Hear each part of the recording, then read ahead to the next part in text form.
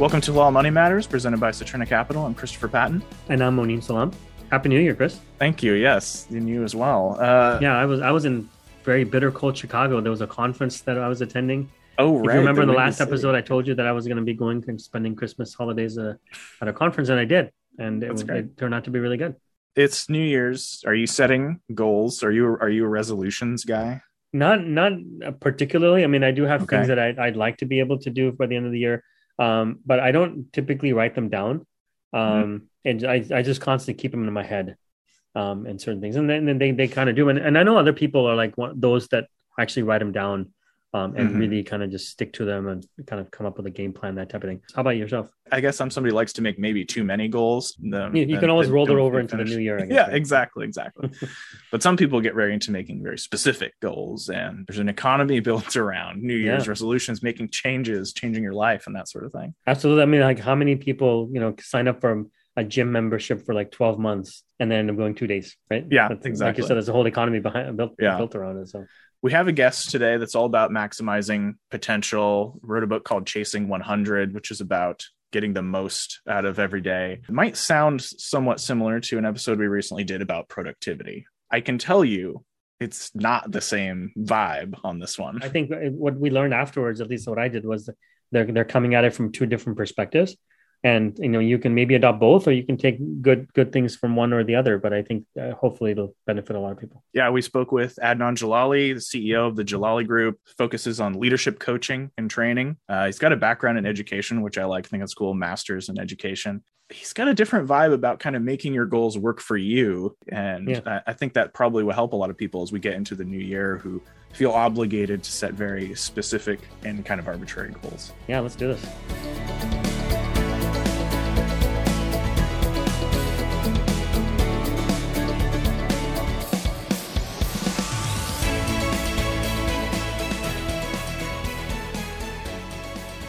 Welcome, Adnan. It's great to have you on the show. Thanks so much for having me. It's an honor. Happy New Year, and I hope you had a great holiday season. Yeah, absolutely. Likewise. So, I wanted to start off and really talk a little bit about, during the beginning of the year, people always are of the mind frame of, I want to be able to, set some goals up for myself, or this is the year that I'm going to be a different person. Those type of things. But I really, in our conversations we've had in the past, I really like your angle of the way you come into this kind of whole framework of really redefining who you are. So if you don't mind just kind of starting off and just kind of telling us a little bit about that framework. So one thing I always say is the hardest thing to do in life is to change ourselves, right? That's the greatest challenge. And I think that's actually our ultimate challenge in life, is getting the most out of ourselves, right? That's where the whole concept of Chasing 100 was born, right? So in redefining ourselves, I think, first of all, you have to really dig deep and understand what is it that you want, right? A lot of times we don't achieve our goals because they're not really calling to us. It's goals that we make because other people would be happy if we reach them, right? And that other person could be like anybody in your family, or it could be your parents. It could be, depending on the age, right? When you're younger, it's more your parents. When it's older, it might be your spouse, right? But whatever it is, a lot of times our motivations are too driven by external factors rather than internal factors. I think the pace of life in the US in particular is so fast that we're just go. And so, what I suggest everyone to do is to take a step back and really dig deep and think about what it is that you really want. Because once you really find that deep inside, the motivation factor becomes exponential, because now it's, this is who I need to become. I need to accomplish this because this is part of me reaching my best self. It's not from my wife's encouragement, or it's not her dream, or it's not my husband's dream. It's not my parents' dream. It's my dream. It's what I need to do, right? To fulfill my 100 or to reach my best self. So I would say the first thing in redefining ourselves is to make sure that vision of our new self is driven from a deep, deep internal desire. Well, I noticed on your website you had a piece talking about the importance of making a personal mission statement. Yes. Which to me, I hadn't quite thought of it that way before. And kind of, it doesn't have to be long, but just something that you've kind of dialed in to define that you can compare your actions against every day or whenever. And that kind of spoke to me. It sounds like something I should do. Yeah. I mean, every company, if you look at organizations, the great companies, like Saturna and others, they have a powerful mission statement. Why do we exist? Why us and not anyone else? Right. So they have a powerful mission statement, but a lot of times in our own lives, we don't have our own personal mission statement, So, and you guys know, when you work in good companies or good organizations, all your actions lead back to that mission statement. They have to be aligned. When your actions are misaligned or your decisions, right, are misaligned with your mission statement, then you're veering off track and you need to come back, right? So it kind of guides you. So I feel the same thing as individuals. We need to have a personal mission statement that kind of, when we go off track, it kind of pulls us back to where we need to go, because it's normal. As human beings, we're going to get off track. It's not an if, it's when. So for example, my personal mission statement is to positively impact as many lives as possible through leadership, education, and love, right? So I have to, from time to time, I have to look at my actions and say, okay, are my actions aligning to my personal mission statement? And if they're not, that's when I have to, take a hard look at the mirror and make the kind of changes that I need to make. But then, that's a great statement. I'd love to adopt it for myself. But how long do you think it took you to come up with that? One thing. And the second thing is, how often do you revisit it? So it's great questions. This whole concept of chasing 100, or what I really want in life, and defining who I am and defining my core values, my personal mission statement, all these things, it's a process. I don't want to throw out a timetable, because for everyone, the process is going to be different. Some people, it's going to take years, right? Some people, it's going to take months. Some people, it's going to be automatic, right? My process was probably, in terms of defining who I wanted to become, ultimately, and what really drove me, it probably took between 6 to 9 months, me personally. So second part of your question. So I'm a little different, right? I think, Monam, you're super, I can tell, I've known you for a long time. You're super organized and very much, like, hey, at this time on this day, I'm going to revisit that. Obviously works well for you. I would say organically, it probably happens every couple months, but I don't have it in my calendar per se. I'm not against that. I think that's actually a better idea. But just being around Mona makes you a better person. You see that? See that? Yeah, he's not even saying anything, but I just, So yeah, I would say me personally, probably every couple months. It's really funny. Way back about 20 years ago, similar to missions, I didn't do a mission statement, but I did write down most people call it a bucket list. I called it a wish list, right? And I broke it down into like spiritual, social, and then personal. Yeah.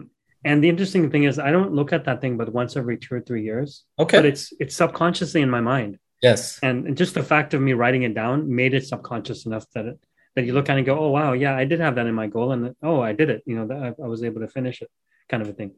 That's very powerful what you just said. I mean, I obviously I have them written down from a long time ago. And I do, as a matter of fact, I do write little things in my journal very often.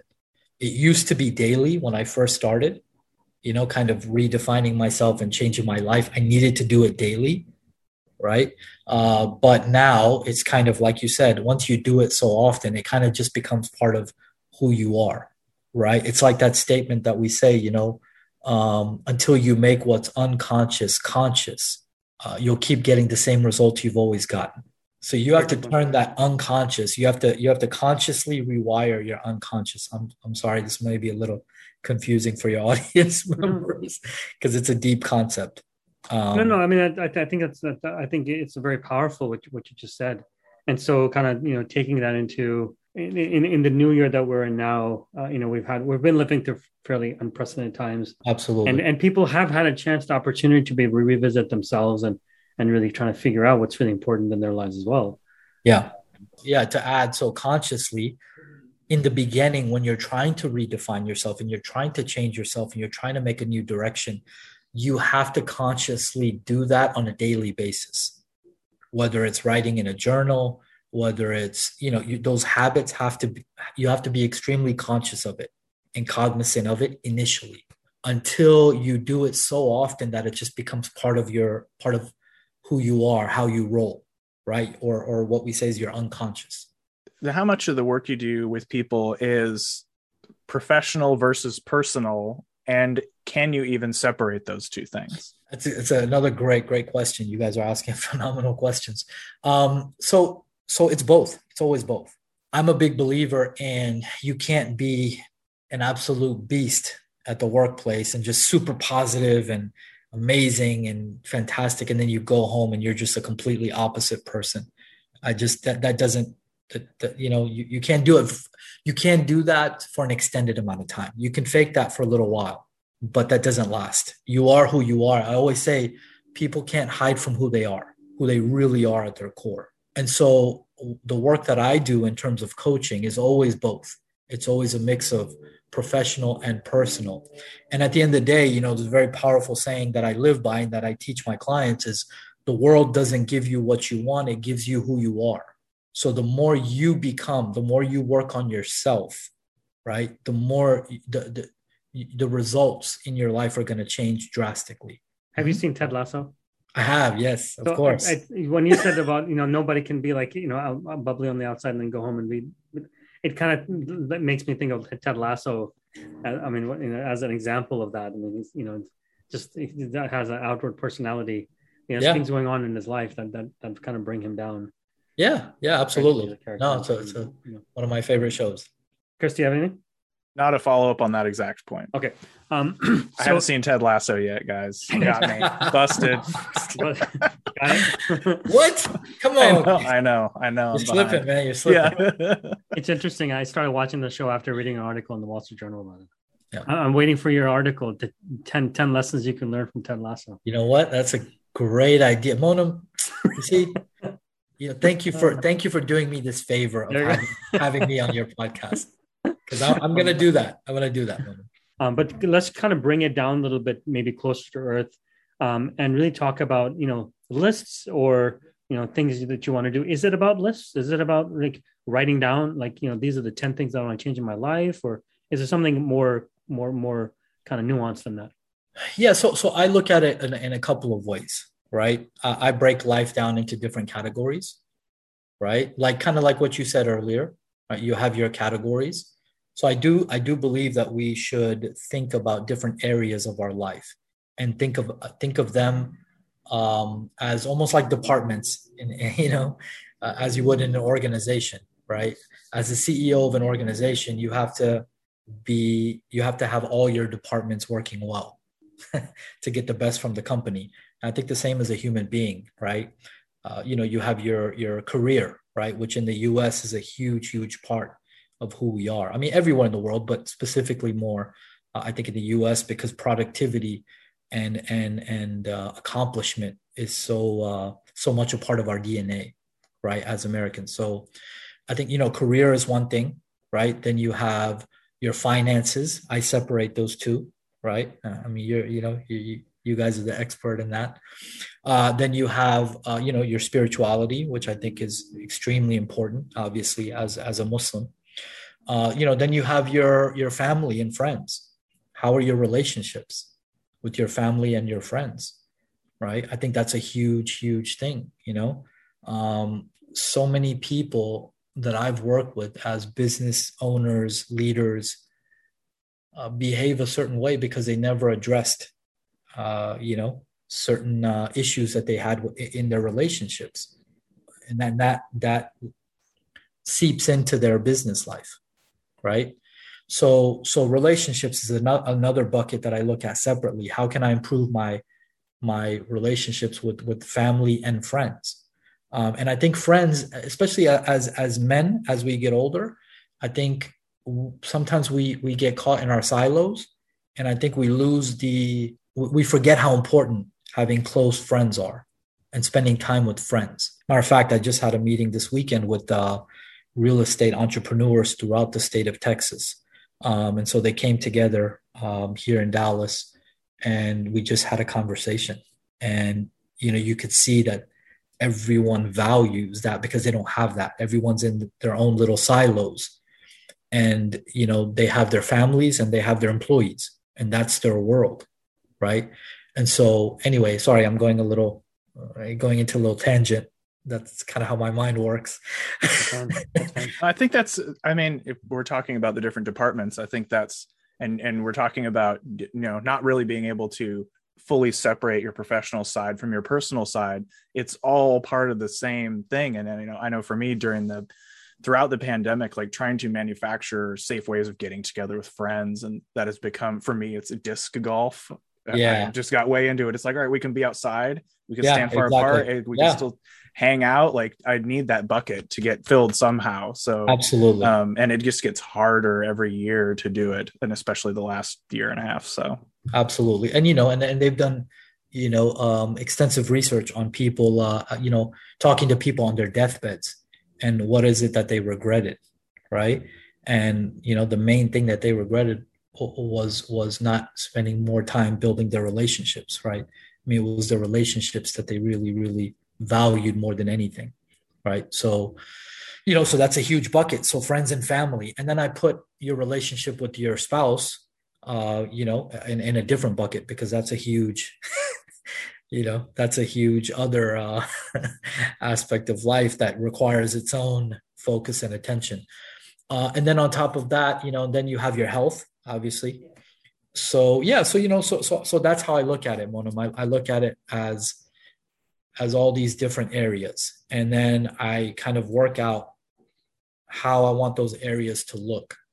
And then the second thing I do, once I look at, into all these areas, then I look internally. Is that who do I need to become to fulfill all that? Right? What books do I need to read? What podcasts do I need to listen to? Right? Who do I need to be around? What kind of relationship I need to have with God to be able to fulfill those things? In my so, book, I want to focus on this one area that you talked about, which is your finances, since we're all talking about Absolutely. It's just a financial podcast. Sure. So typically, it's like, most people, what are they looking for? Right? Okay, they want to get out of debt. Right? Yeah. They want to have a maybe better idea of where their money is going on a yearly basis, right? And then the other one is they want to be able to save some money, so that it's like getting out of debt and then getting into that hurdle of basically saving the money. Yeah. So what are some pitfalls that you've seen in regards to that? Is it an overreach? They ask for too much right away, or what are some pitfalls that you've seen people falling into? In terms of finances or money, I mean, you guys are the experts on that. I mean, you guys have seen it all. In terms of what I've seen, most of my clients are extremely wealthy, or all of my clients, not most, all of them are extremely wealthy. Is interesting. I worked in education. My career was a teacher for many years, and a school principal in small private schools. So, I was not wealthy by any means. Well, we all know the teacher salary, especially a teacher who likes to travel a lot, right? So like I would, so I needed to make a change financially if I wanted to be, more successful moving forward. So I do make a distinction between wealth and income. Like, okay. Like for example, absolutely. Like a person can have a lot of income and still be dead broke, right? I mean, because they're constantly living off a paycheck. Whether you're making 20,000 or 200,000, you can still do that. Whereas wealth is something that you accumulate over time, right? And it's something that you fall back on and those types of things. So how are you defining it when you say, because again, and the opposite is true too. I know very, very people who make very less, but you would think they're wealthy just because of the way they live and the way they treat money. It's 100%. Well. So when you're talking about your clients being wealthy, are they truly wealthy, or do you come across people that have income but are not really, they're just in debt and they're just trying to pay off whatever they have in debt? So my clients, like the ones I deal with, are very wealthy, right? They are truly wealthy. Okay. My point in kind of talking about my background was that I had to get around wealthy people to understand money. And this is how they became wealthy, was by doing what you're just talking about. They took their income, whatever that money was, and they put a lot of that into investments. They invested a lot of that, right? They were building their net worth. No, I think that I think you're raising a good point. I'm just trying to think about it from perspective of, let's supposing you did have a client who was, in debt, and one of they came to you and like, Adnan, it's like, this is really eating me alive, and it does, right? Because I mean, debt, especially with the interest part of it, it sucks 100%. Out everything from your life, whether it be, we have an episode on barakah of money, and so it sucks out the barakah of your of the money that you have. So what would you tell these people? Like, what would be the So I mean, I'm not a financial coach, sure, right? So I would probably tell them to call you, to be honest. Good answer. Very good answer. No, honestly, but I mean, I think even from a spiritual lens, we're very much against debt, right? Like the Prophet Muhammad made a prayer. So I said him like made a prayer to asking God's protection from being in debt. So what does that say, right? That debt is not, it's not ideal. And a matter of fact, I mean, I'm glad you mentioned that. Out of the 11 guys that were in the room this weekend, the real estate entrepreneurs, almost all of them work purely on cash. Wow. Which is very rare to meet people who are buying commercial properties on cash. And so goes the myth about, the myth about you having to get into debt for a listing goes out the window. Because they believe in people. that. Yeah, that's right. They believe in that aspect of barakah. Yeah. That look, okay, it may hurt me initially, maybe harder, not hurt me, but it may be more difficult. But there's an unseen blessing in making those efforts. Regardless of whatever level you're at, if you want to build better habits, I mean, it seems important to have goals, whatever those goals may be. So how important is it to set specific goals, regardless of whether the goal is to like leave a massive legacy or to just get out of debt? Sure. So you talk about specifically financially. I mean, and not what the goals might be, but just merely in any of the buckets, like setting a goal for, I mean, how do you stick with your goals regardless of what the goals are? Sure. So again, I look at things in a very different way. Again, that's my personality. I think everyone has to know who they are. Some people work very well on very strict, tight ways of doing things. I'm a much more organic person. My goals are large goals, and I have them always with me. And I end up accomplishing all of them, right? I mean, thank God, right? Alhamdulillah. I accomplish all of them, but it's not in necessarily the time frame that I have laid out. I'm just not that way. I don't function that way. I'm a much more organic, free-flowing person. And you don't have to make this your goal. Yeah. But it could be somebody else's that you saw, whatever it is. Sure. But give us an example. So financially, right? Okay. So I'll give you an example, Monam, give you a little story about my background. So when I left teaching, and I'm not advising this to anyone who's listening. When I left education, I had $5,000 to my name, and I launched my business. And I said, you know what? I'm going to go through the process of not only redefining myself from an educator to a leadership and an executive coach, but I'm also going to change my financial situation in that process. Mm-hmm. So that's what I changed. I started investing rather than spending, because I'm very good at spending. I was really good at spending. We all are. Really, really good at spending, but I was not good at investing, right? And so anytime I would get a check, rather than saying, all right, I got that thing, that car, whatever purchase that I wanted to make, rather than that, in my head, it was, okay, I can purchase this amount of stock. So that's where the shift for me financially happened. And I started investing. And I think doing that for a number of years. So goals for me are more, they're bigger. right? I set them for a year and for 5 years. And then of course I have like an ultimate kind of where I want to get at the end. Yeah. Right. And so that's how I work. I'm not that stickler, and I know a lot of people need that. They need that discipline. They need that. Just the way I function, I more think about the concept in general. Like, hey, I'm not going to spend, I'm going to invest.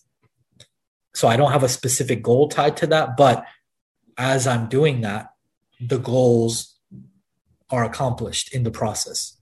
Man, I guess it's kind of like, if I sat down this today and said, okay, I want to do these 5 things by the time this year ends. Yeah.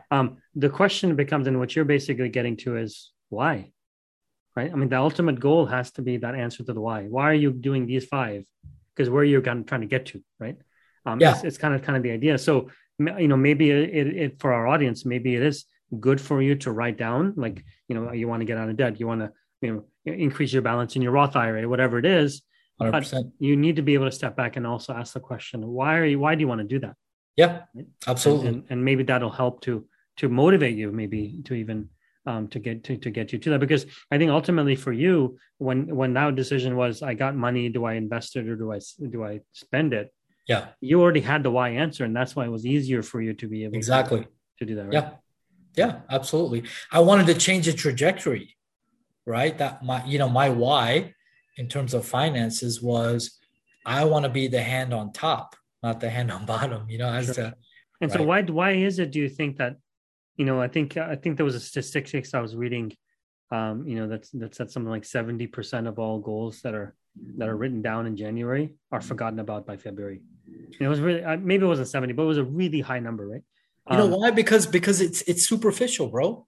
Like I said in the beginning, look, so the way I approach things, it may seem a little loose and a little free flowing, but that's after I've done the digging. This is where I need to get to. This is my 100. This is my best self, right? And I've dug and I've thought about that so deeply that goal setting for me is just a process of getting there. I'm more concerned about habits.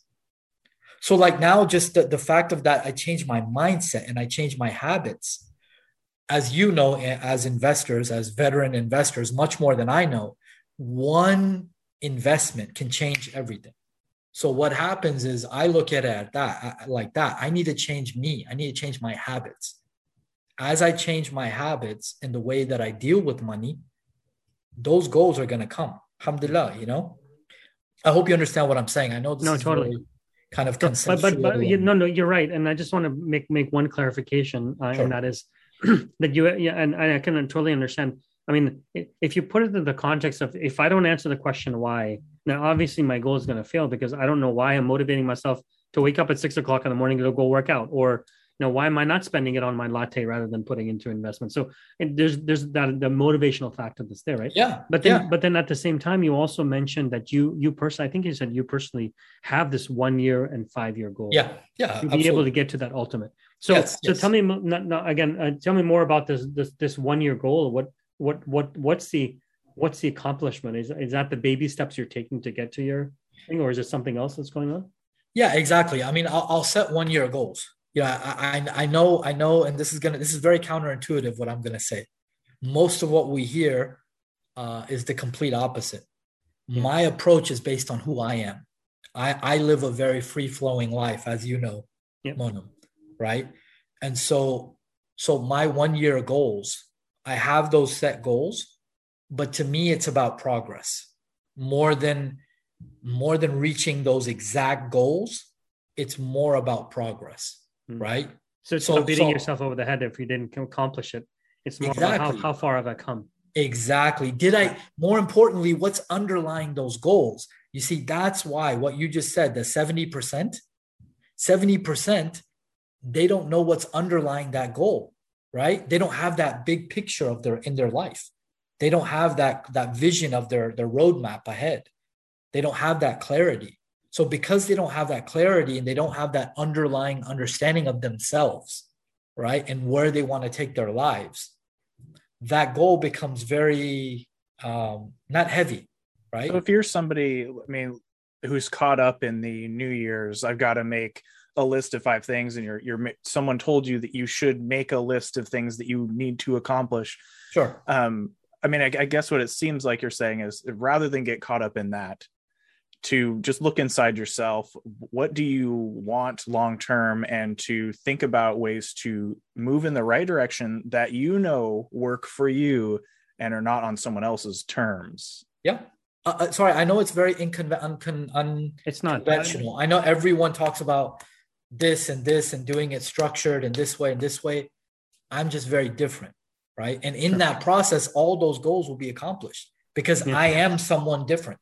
So then I do want to ask you one thing, kind of tying a little bit together and kind of moving it to the next level, which is, for yourself, you mentioned you were able to accomplish that. You're also hanging out with wealthy people. A lot of those people didn't get their habits from their parents. They kind of developed them on their own. Exactly. And now there will be, obviously, they're going to eventually pass away, and they're going to be a generational wealth transfer that's going to happen. So, what kind of habits do you think you would want to tell them to try to instill into their children, so that they're not back in the same cycle and they're not talking to little Adnan Jr.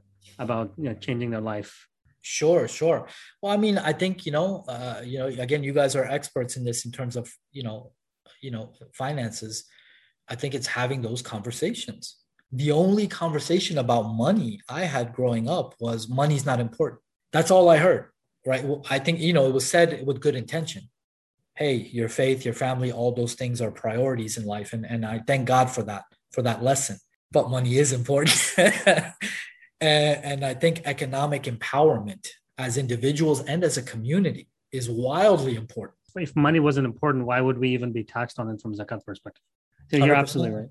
100%. So I would say have those conversations. Teach them about financial intelligence, about being financially intelligent. Teach them about investing. Recently, my niece got married, and instead of giving her money, I gifted her stocks, things like that, so that they start understanding that, look, if you're thinking long-term, you need to start now. Like, I'm not a productivity hack guy. I'm not about that. I'm about, do you really understand what you want, where you're going, live that way, and then eventually all your goals will be met. No, thank you for your time. No, I appreciate you guys, man. All right. Take care, man. All right. Nice meeting you, Chris. Good to meet you too. Thank you.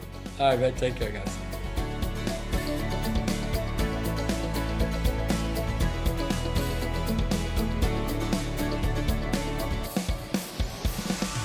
Please consider an investment's objectives, risks, charges, and expenses carefully before investing. To obtain this and other important information about the Amana Funds in a current prospectus or summary prospectus, please visit amanafunds.com or call toll-free 1-800-728-8762. Please read the prospectus or summary prospectus carefully before investing. The Amana Funds are distributed by Saturna Brokerage Services, member FINRA and SIPC, and a wholly owned subsidiary of Saturna Capital, the investment advisor to the Amana Funds. Investing involves risk, including the risk that you could lose money. The Amana Funds restrict investments to those companies consistent with Islamic and sustainable principles, which limits opportunities and may affect performance. This material is for general information only and is not a research report or commentary on any investment products offered by Saturna Capital. This material should not be construed as an offer to sell or the solicitation of an offer to buy any security in any jurisdiction where such an offer or solicitation would be illegal. We do not provide tax, accounting, or legal advice to our clients, and all investors are advised to consult with their tax, accounting, or legal advisors regarding any potential investment. Investors should not assume that investments in the securities and/or sectors described were or will be profitable. This podcast is prepared based on information Saturna Capital deems reliable. However, Saturna Capital does not warrant the accuracy or completeness of the information. Investors should consult with a financial advisor prior to making an investment decision. The views and information discussed in this commentary are at a specific point in time, are subject to change, and may not reflect the views of the firm as a whole. All material presented in this publication, unless specifically indicated otherwise, is under copyright to Saturna. No part of this publication may be altered in any way, copied, or distributed without the prior express written permission of Saturna Capital.